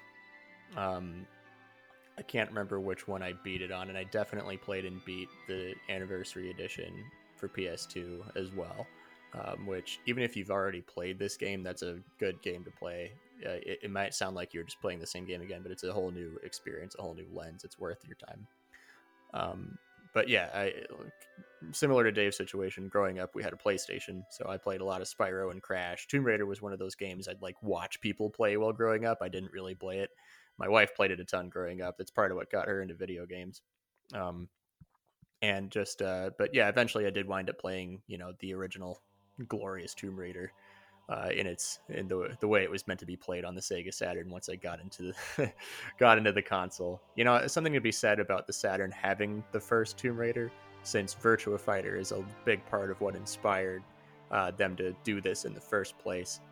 It is often said that people who worked on Tomb Raider saw 3D polygonal fighters in Virtua Fighter and thought, oh, hey, this is something that we can do now. We can have polygon-based humans in video games and have them be playable humans made with polygons. There was a quote from one of the developers, and I seem to have lost it. I had it open in a tab. I think it was from Toby Gard had mentioned that the original Virtua Fighter only had 2 women, and oftentimes he'd see people playing as them, even though there were only 2 of them. Just to have like a woman fighter. So he, that might have been for him part of the reason why. It seemed like there were a lot of reasons why they chose a woman. One, because they didn't want to look at Nathan Drake's ass, and another perhaps, because they just wanted to see more women in games. But anyway, I don't know. I really enjoy it. I think it's a great game to go back to. It's a good reminder of what 3D adventure games were like before things were easier to control, I guess. And the game itself, I think, just it does run well on Saturn. It has its frame rate issues, but revisiting it, I played it, a few levels into it over the past few days. I didn't rebeat it since the podcast, but it's an absolute joy to play. I think the combat actually works really well. There's nothing like doing backflips away from something while shooting at it. Yes. That's always fun. That never gets old. Getting destroyed by T-Rexes that you forgot were behind the corner, always fun, never gets old. And then eventually finding a way to destroy said T-Rex. It was tense. That game Always brought fun. like the tense vibe with the wolves. Like the bear that was like a another thing. legendary moment that's been brought up Yes. repeatedly. The T-Rex was what really did it for me, especially how that can just one hit kill you right away. Just like you approach it the wrong way, you're dead. It ate you. Like, you're a goner. So, and finding your secret passages to like go up and shoot it from like a cave up top, or maybe you just take it on. I think one thing that really sort of helped that tension is there was no background music in this game except for little snippets at certain situations, right? Right. So, that added to it. Yeah, like the music won't tense up, when some of these surprises happen. They'll just get you. I don't think the DOS version had that. I think the DOS version was just ambient sound effects and stuff. But it had that cool looking box. Yeah. But I think Laura's character model looked better on Saturn. And this might be a hot I take agree with that, because I think that the character models in Resident Evil look better on Saturn as well. They're a little more meaty. Like they just, because of the way that Saturn draws polygons, I just like the way they look. Whereas the Gorad shading looks better on PlayStation, but the models in general just look more human. Yeah, the levels and environments, and particularly the lighting, definitely look better on PlayStation. Right. But I do think Laura looks nicer on the Saturn. Yeah. So we haven't mentioned the soundtrack yet. Nathan McCree composed it, and he did it in a very short frame of time. So yeah, all he had was just a very general idea of what the game might be about, but he did an amazing job. I love his work. He also scored Swagman, and I think that's a brilliant soundtrack. But Tomb Raider just sounds, it's got a very classical sound to it, and it just fits so well with the fact that Laura's environments are these ancient constructs. So, and also obviously the fact that it doesn't play at all times; it only just plays during certain sequences. It's just a really, really well done soundtrack. I really enjoy it. It's classic. Yeah, it's just you hear the sounds that come out of that soundtrack, and you immediately think of Miss Croft perusing caves and trying to find the damn cog. Like, it brings back that the moment you hear stuff like that. Did we mention the FMV? That was also cutting edge. Like back then, 3D pre-render 3D FMV cutscenes were kind of really cool back then. And so like it was a cutting edge thing, and that was also as a kid. And I was actually, like Nick said, sitting next to somebody else playing the game, just kind of like popcorn, like, wow, this is amazing. Mm-hmm. And so that was a huge draw as well, is like the way they told the story through FMVs, because they were still in vogue at the time. Yeah, and I mean, Lara ultimately became such a cultural icon. Mm-hmm. You know, like in Britain, she was actually featured in a couple of fashion magazines where she modeled. You know, even though she was a computer graphics construct, and it wasn't even, I mean, it wasn't, you know, back then it was ultra realistic. Now we look at it and we understand that it really kind of isn't. There's a famous one where there's a CG image of her sort of swimming or whatever, and if you look at her, she's cross-eyed. But back then you never even noticed that. Like, right. You know, silly little things like that. So so yeah, Lara became, you know, she was a sex symbol, really, in a lot of, and like, I mean, there hadn't really been a female sort of lead in an adventure game like this, not to this extent. No. So yeah, really. I mean, you know, other than like Metroid and stuff, but even that was like a lesson. Wait. Metroid was a girl? Exactly. Huh. Metroid's a girl? It's like, this is like you're playing the game and it's like, oh, it's not, she's not in a suit. It's not a reveal at the end that she was a woman the whole time. It's like, no, Lara's a lady. Like, yeah. Yes. Weren't a lot of games that had that kind of a female role. Yeah, and she's capable. She's, you know, self-reliant. She's strong. She's, you know, so she was, you know, so the game was groundbreaking in a whole lot of ways, it seems. And like you mentioned, she certainly was, I guess, to put it bluntly, a sex symbol, but that also wasn't her MO. Like you said, she had like a personality. She was a very self-motivated, brave and like strong person, perusing caves, climbing shit, not, you know, getting murdered by bears and dinosaurs. So, and I mean, honestly, her wardrobe was reasonable. I mean, she was in shorts and like a fully, Peru, you know, clothed top, you know, if she's gonna be jumping around in caves and stuff, you wouldn't want to be wearing like heavy clothes. But she had like these side holstered guns that were pretty badass, you know. I was just talking about how Peru gets hot in the summer. It was snowing when, okay. She was a strong female figure, I think, in games, you know, and she could take care of herself. And you wouldn't want to ambush her because she'll beat you up and take your lunch money. Yeah, exactly. Yeah, and we can't even mention how, like, the fact that how she inspired so many other games. Like, of course, Uncharted is definitely the biggest one that stands out, for sure, and just the other 3D platformers in general. Because I mean, without Tomb Raider, we wouldn't really have a lot of those, or at least the inspiration for why they became, you know. I mean, and we have to mention how many platforms it came out on, right? I mean, it came out on N-Gage of all platforms. You know, it was like that popular that they had to get it on there, and yeah. And of course, the new ones that are out right now by Square Enix. There's the two of, I think there's about two of them, right? There's Shadow the Tomb Raider, and there's three. Maybe there's a third one now. I haven't played them. I wouldn't know, but I think there might be three. I'm not 100%. I always thought there was only two because there's Shadow the Tomb Raider and Rise of the Tomb Raider. I could be wrong though. Yeah, so the third one is just simply Tomb Raider. Right. Yeah, that's confusing. Yeah. I thought the second one was pretty good. Maybe like Peter said, not as memorable as the first. The second one, you were like in the Venice waterways and stuff, and there was this scene at the beginning where you had to jump into this huge canyon. It was like this huge, vast crevasse or whatever, and I wonder if Saturn would have had a tough time with that. I don't really think that it was a technical issue that it didn't get published on Saturn, but that, you know, that would have been an example where they would have used like a skybox or something like that, or they might have used VDP2. But yeah, so anyway, I was pretty impressed with number 2, but I didn't play number 3. Understandable.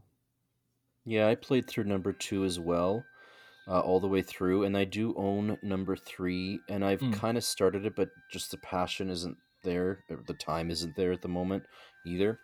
Um, yeah, it just, 2 really took a lot of the passion out. I've sort of given it a go, but nothing too extreme. I actually haven't powered on a PlayStation in, oh god, I'm sure it's been years by now. And then number 4 did come out on Dreamcast, so I did give that a try, but again, not all the way through to the end. And I think it was around that time that the series changed relatively dramatically, because at some point it went from Core to Crystal Dynamics, Mm-hmm. and then from Crystal Dynamics, I think it then went to Square Enix, although I could even be missing developers in between there, because I sort of stopped following the series, to be honest. It changed hands a few times. I don't know the lineage either, but yeah, Core did indeed shut down. Ben So I knows. think the way it was because there's Core Crystal Dynamics, Nix's software, Ubisoft, was it Ubisoft Milan, Square Enix Montreal, and then Eidos Montreal. It's important to note with all of the changes in the developers and who housed the Tomb Raider that there were actually 3 different series of it. You had 2 reboots and then the original version. And the naming convention can get super confusing if you're trying to figure out what's what. And so it's more or less the ones in the middle are the hardest ones to figure out where they take place.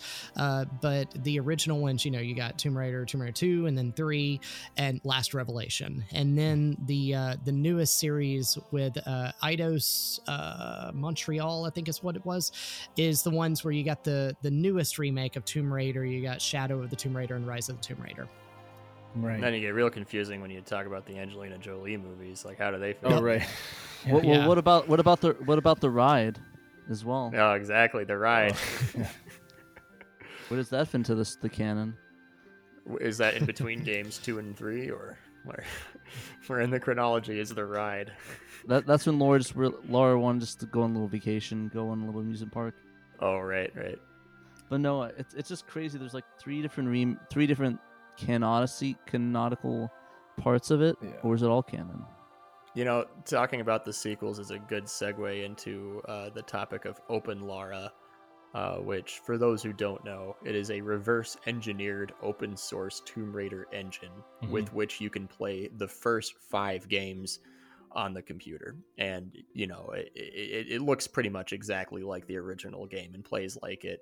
You can run it at like 144 frames per second if you want. You can do all sorts of settings to it to make it look better or worse. And a person or team of people, I don't know a ton about the project, but there is a project underway. You can look it up on YouTube and find videos of Open Lara Tomb Raider 1 running on the 3DO, which never got an official port of Tomb Raider. So they're basically porting Open Lara to the 3DO, and through that they are making the first Tomb Raider game playable on it. So if someone, our homebrew scene in the Saturn community has been very ambitious lately. If someone were to port Open Lara to the Sega Saturn, that could mean that you would be able to bless the Saturn with the Tomb Raider sequels that its fans wanted but never got. Open Lara is making that an extreme possibility now.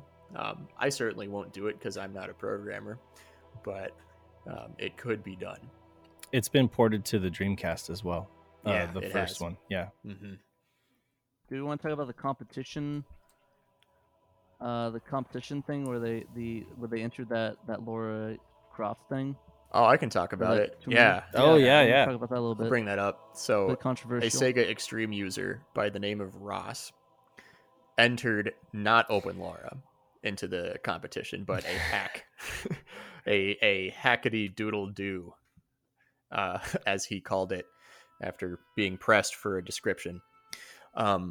It basically had one level. It was, I think it was Lost Valley. It's whichever one where you first encounter the T-Rex. Mm-hmm. It had some texture swaps, a wider screen. Like Laura has like different clothes. They're more torn up. She's like bleeding. And like some of the wolves and other enemies have slightly different textures. The T-Rexes look darker and more scary. And there's more enemies, and there's 2 T-Rexes in the level. There's a better skybox. There's all this neat stuff. You know, I got to hand it to Ross. They did a wonderful job with this hack. Unfortunately, they got disqualified from the competition because when it was first submitted, it was not in the form of a patch. It was just a full download, which Sega Extreme cannot host copyrighted content, particularly for the contest, because that puts them at risk of getting nabbed for piracy. And the other issue is that you know, Ross never gave a description for what it was they submitted. And when we asked Ross what it was, Ross got very defensive and mad and didn't tell us. And it was just like, okay, dude. But anyhow, so they got disqualified, unfortunately. Yeah. But if Ross is planning to finish that hack, it's not a port of OpenLAR or anything, but you know, it's a neat modification of the original game, and playing the full game with that would be kind of neat. They put the handstand back in there too, handstand which was in, missing from the UK version. Was it missing from the North American version? I can't remember because they It fixed a was, bunch of yes. stuff. Okay, all right, yeah. So they put the handstand move in there, which the PlayStation version had. I grew up doing the handstand one because I had the PlayStation version, but that's cool. Yeah, but it makes you wonder. Wasn't there like rumors that it was like thoughts that it was like an unreleased beta of that? That was never confirmed, and I don't think it was. I don't think that was an unreleased beta. But it was so vague. Yeah, that's the thing is we didn't know what we were judging based on. We're like, what are we supposed to be judging this as?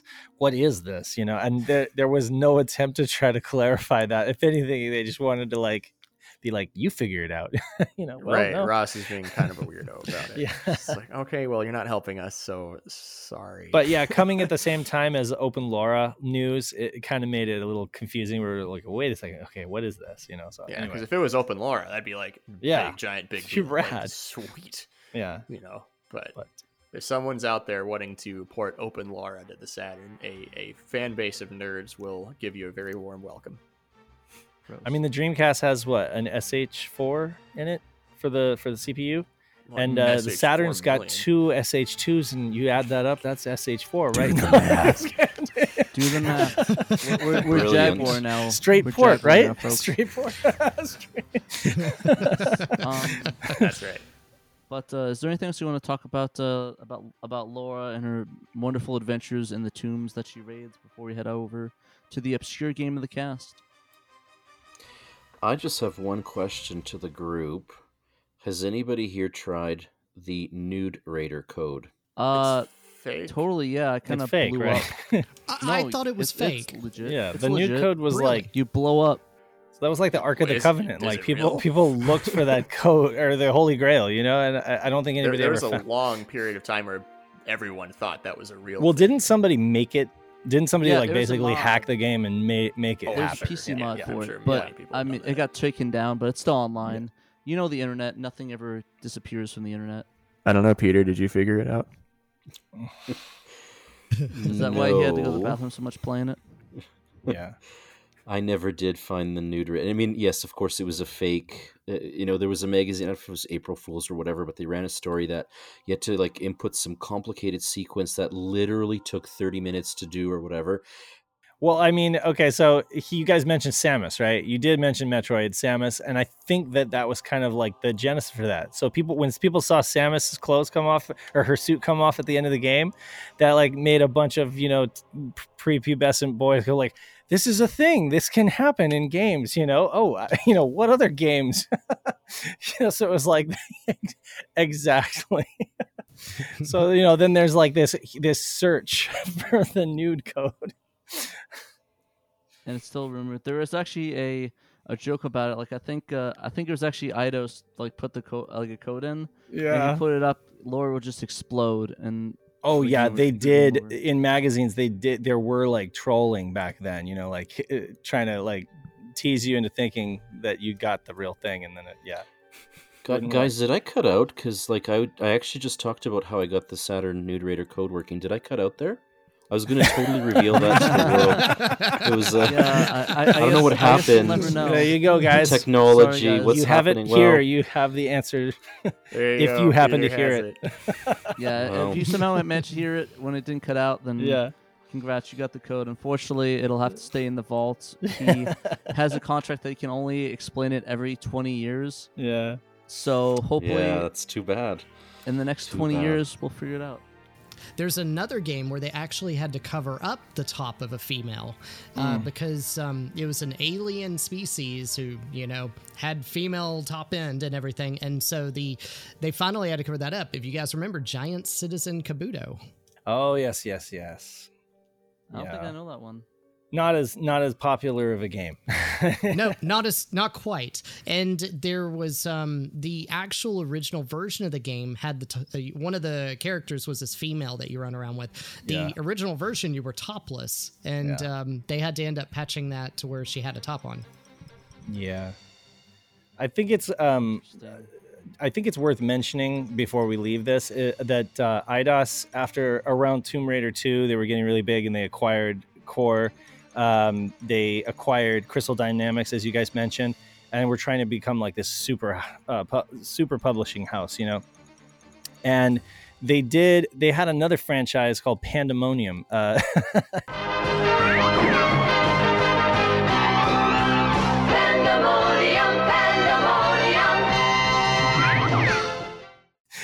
Not Pandemonium, but Pandemonium, and that also got an N-Gage release. And I think they really that was a Crystal Dynamics property that was kind of acquired by Eidos, and they really tried to push that and have like a sequel and have it be like as big as Tomb Raider. And there was a lot of hype around that game, but not nearly as much. It was a 2.5D thing, and it just wasn't nearly as groundbreaking as Tomb Raider was. But again, they tried to do kind of the same thing. That's my impression from back in the day, like hanging out at game shops and stuff like that, is that Eidos was really trying to push that, Was it not Eidos, or was it just straight up Crystal Dynamics? It could have been both. Because they acquired Crystal Dynamics, did they not? Or am I just talking out of my ass? I have no idea. Eidos did acquire Crystal Dynamics. You're right. Okay. But I think Pandemonium was released under Crystal Dynamics label. Yeah. Okay. Yeah, I think you're right. Okay. Well, then maybe, like I say, I might just be talking out of my ass. But I back in the day as a kid was a little confused about the whole developer-publisher relationship and all the middlemen and middleware and stuff like that. So it got kind of confusing during all those acquisitions and stuff like that. So, but yeah, so that's understandable, though. Yeah.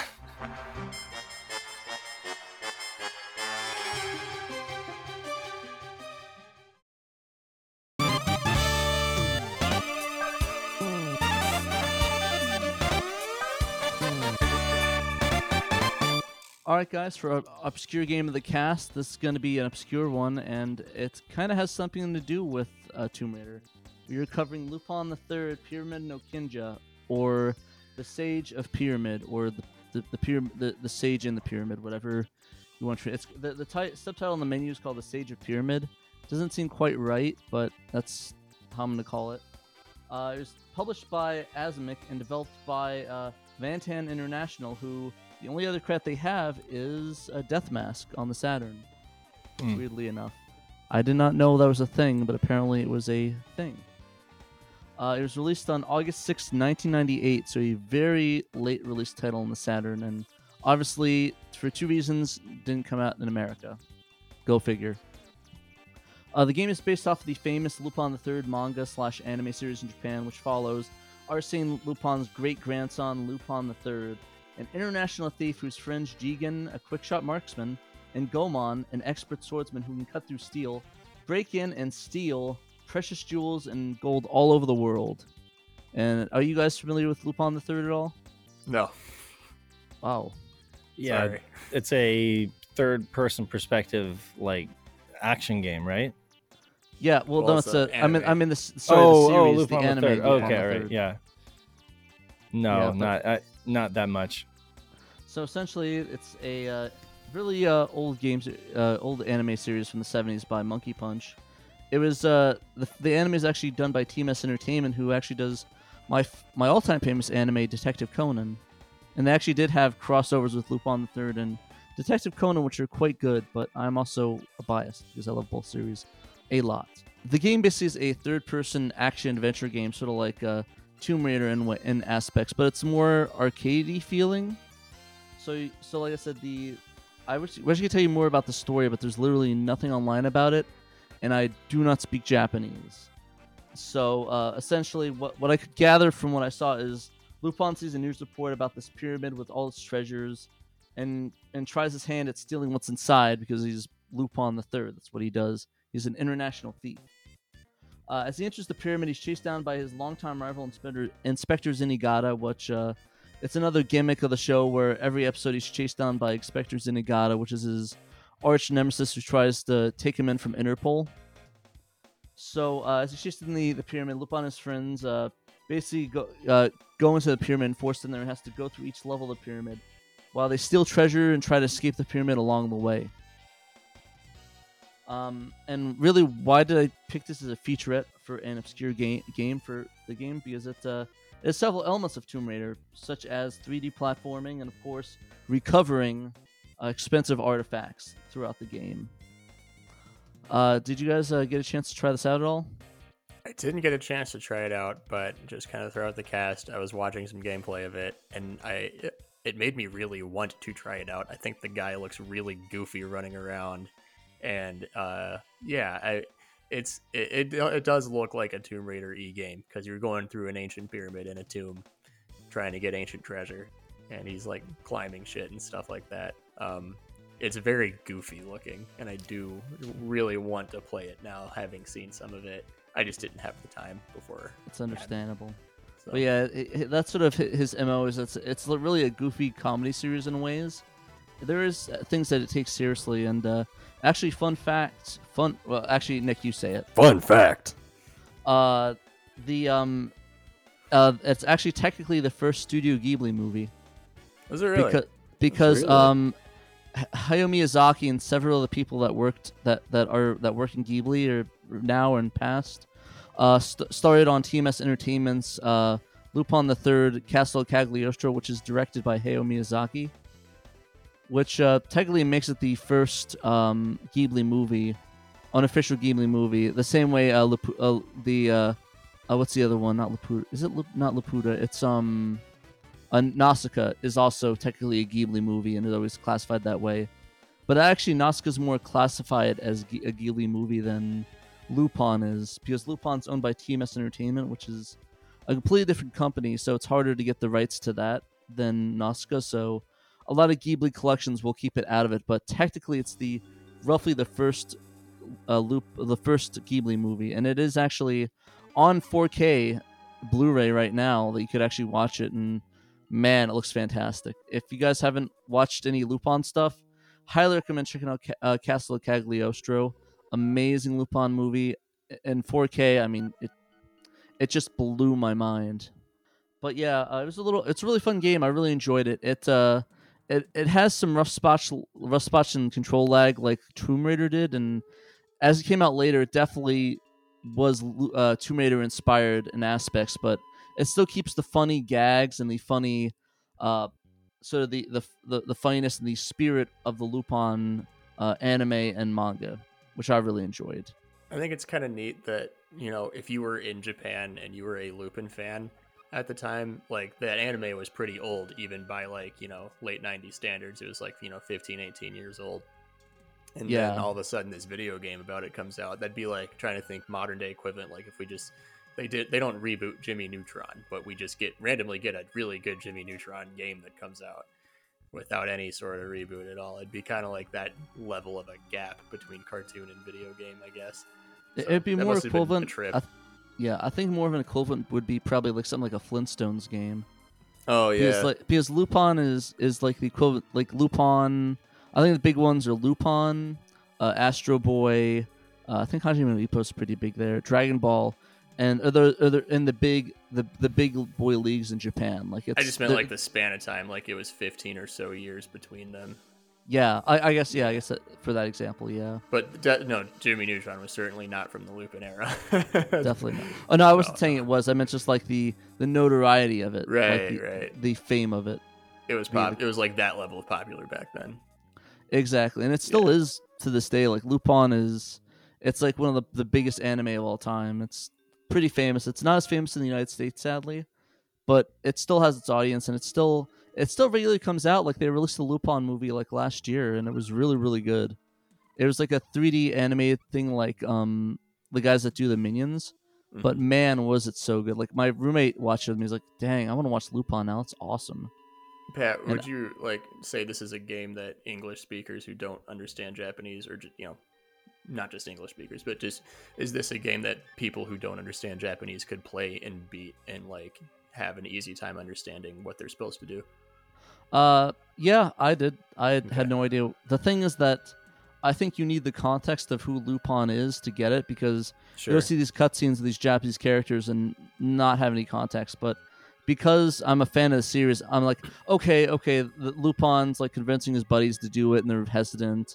Oh yeah, Inspector Zenigata's chasing them down. Like these characters will pop up. Like, I don't know what's going on. Who are these characters? Who is these people? And they just won't know. So I think it's actually a game I would recommend that you at least look up a digest version of Lupin the Third and understand at least those characters before you watch it, because there's a lot of Lupin stories and a lot of them that exist that you don't need to know a whole context of Lupin to watch. So it sounds like Lupin fans who own a Saturn or are Saturn fans probably should play this game. Absolutely, it's a ton of fun. It's a lot of fun, a lot of really gag oriented stuff, and highly recommend watching it. I definitely think if you're a Lupin fan, especially if you're Lupin the Part 2 fan, I think you'd really enjoy it, because it keeps that spirit of that anime in it. Because it takes place, I believe, it's supposed to be a Lupin the Third Part 2 based anime, but you can really shove it in anywhere. It's really good. But yeah, did any of you other guys give it a shot? I was in the same boat where I didn't get a chance to play it. I looked up some videos and some reviews and feedback on it. It, like Nick said, it looked like something I'd really get into, because it looks very goofy. It looks very, Tomb Raider-esque, and it does look like a lot of fun. And so I think I will definitely be giving it a try. I had a bit of an interesting experience. I wanted to play this so I could be ready to talk about it for the cast, and I think I played the wrong game. So I played a game called Lupin the Third Chronicles on the Saturn. So as I'm kind of going through it, I was like, wait, is this even the right game? And I mean, it is a Lupin game, yeah, but I don't think it's the same game that everybody else has played or talked about. So there are multiple Lupin games on the Saturn. Because there is... You know what, I'm just going to look it up real quick, but I'm positive the Saturn has multiple Lupin games. There's about 3 or 4 of them. Yeah, and so I'm pretty sure I played the wrong one. I mean, so the one I played had really nice presentation, and it looked great, and it looked like a gag of fun. But I, don't want to say any more than that, because I don't, it's not the same game that everybody else played. So I've out obscured myself with this one, I think. We'll say that for another cast. But I guess overall I really enjoyed it. I really recommend people play it if they haven't. And yeah, I don't think it's that expensive online. It's not really a game that because Lupin fans aren't like the biggest in North America. It's a pretty important anime, but it's not as big. But yeah, I'm looking like I guess if you want to buy it now, $40 for it, which is kind of high. I'm surprised it's that high. I guess with Saturn, maybe that's to be expected. $30 buy it now, but that's $17 shipping. Yeah, I'm just gonna see how much it was selling for, because you could probably get off of Amazon Japan for cheaper in a giant bundle. Yeah, I'm seeing 40. A bid went to $15. A $30 bid. So yeah, it's around that area, $20. So it's fairly affordable and it's fairly playable. So I definitely would recommend, if you haven't played it and you want to play it, definitely pick it up.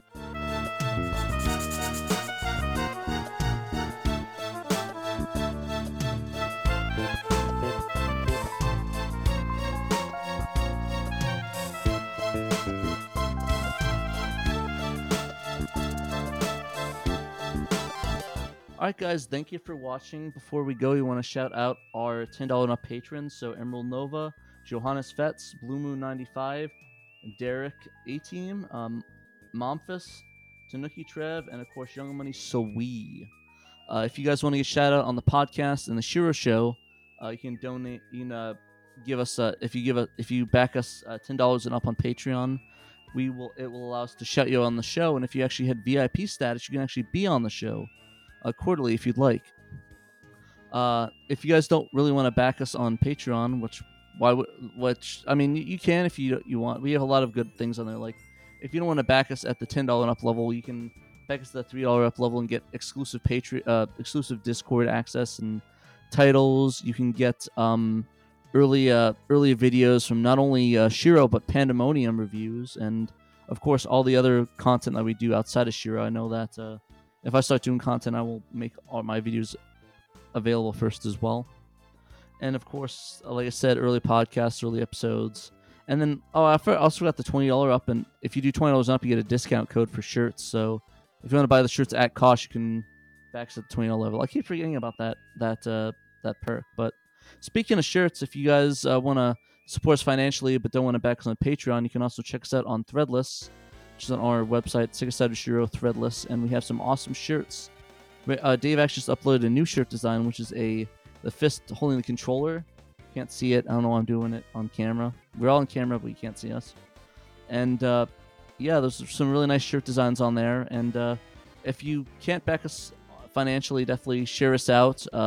Give us a rating on our podcast page. Give us a rating on Facebook. Like, subscribe, comment, ring the bell, etc. to notify us when we're going live, and comment and let us know. And actually, let us know what you guys think are our thoughts on Tomb Raider in the comments. Did we do it justice? Did we talk about it good? Did we not talk about it good? Did I say inflammatory things that I should be punished for? Yes. Etc. Okay. Yes. And remember, you must take off these wet clothes.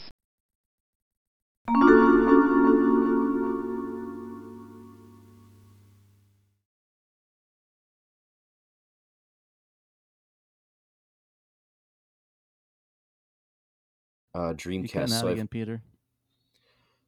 Fucking Canadian internet. I swear to Jesus.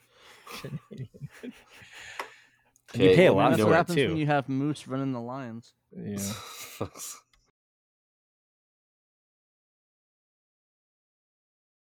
I kind of feel like I want Dave to tie my ribbon. He's obviously really into it. He's doing a great job. You know? Yeah. Ugh.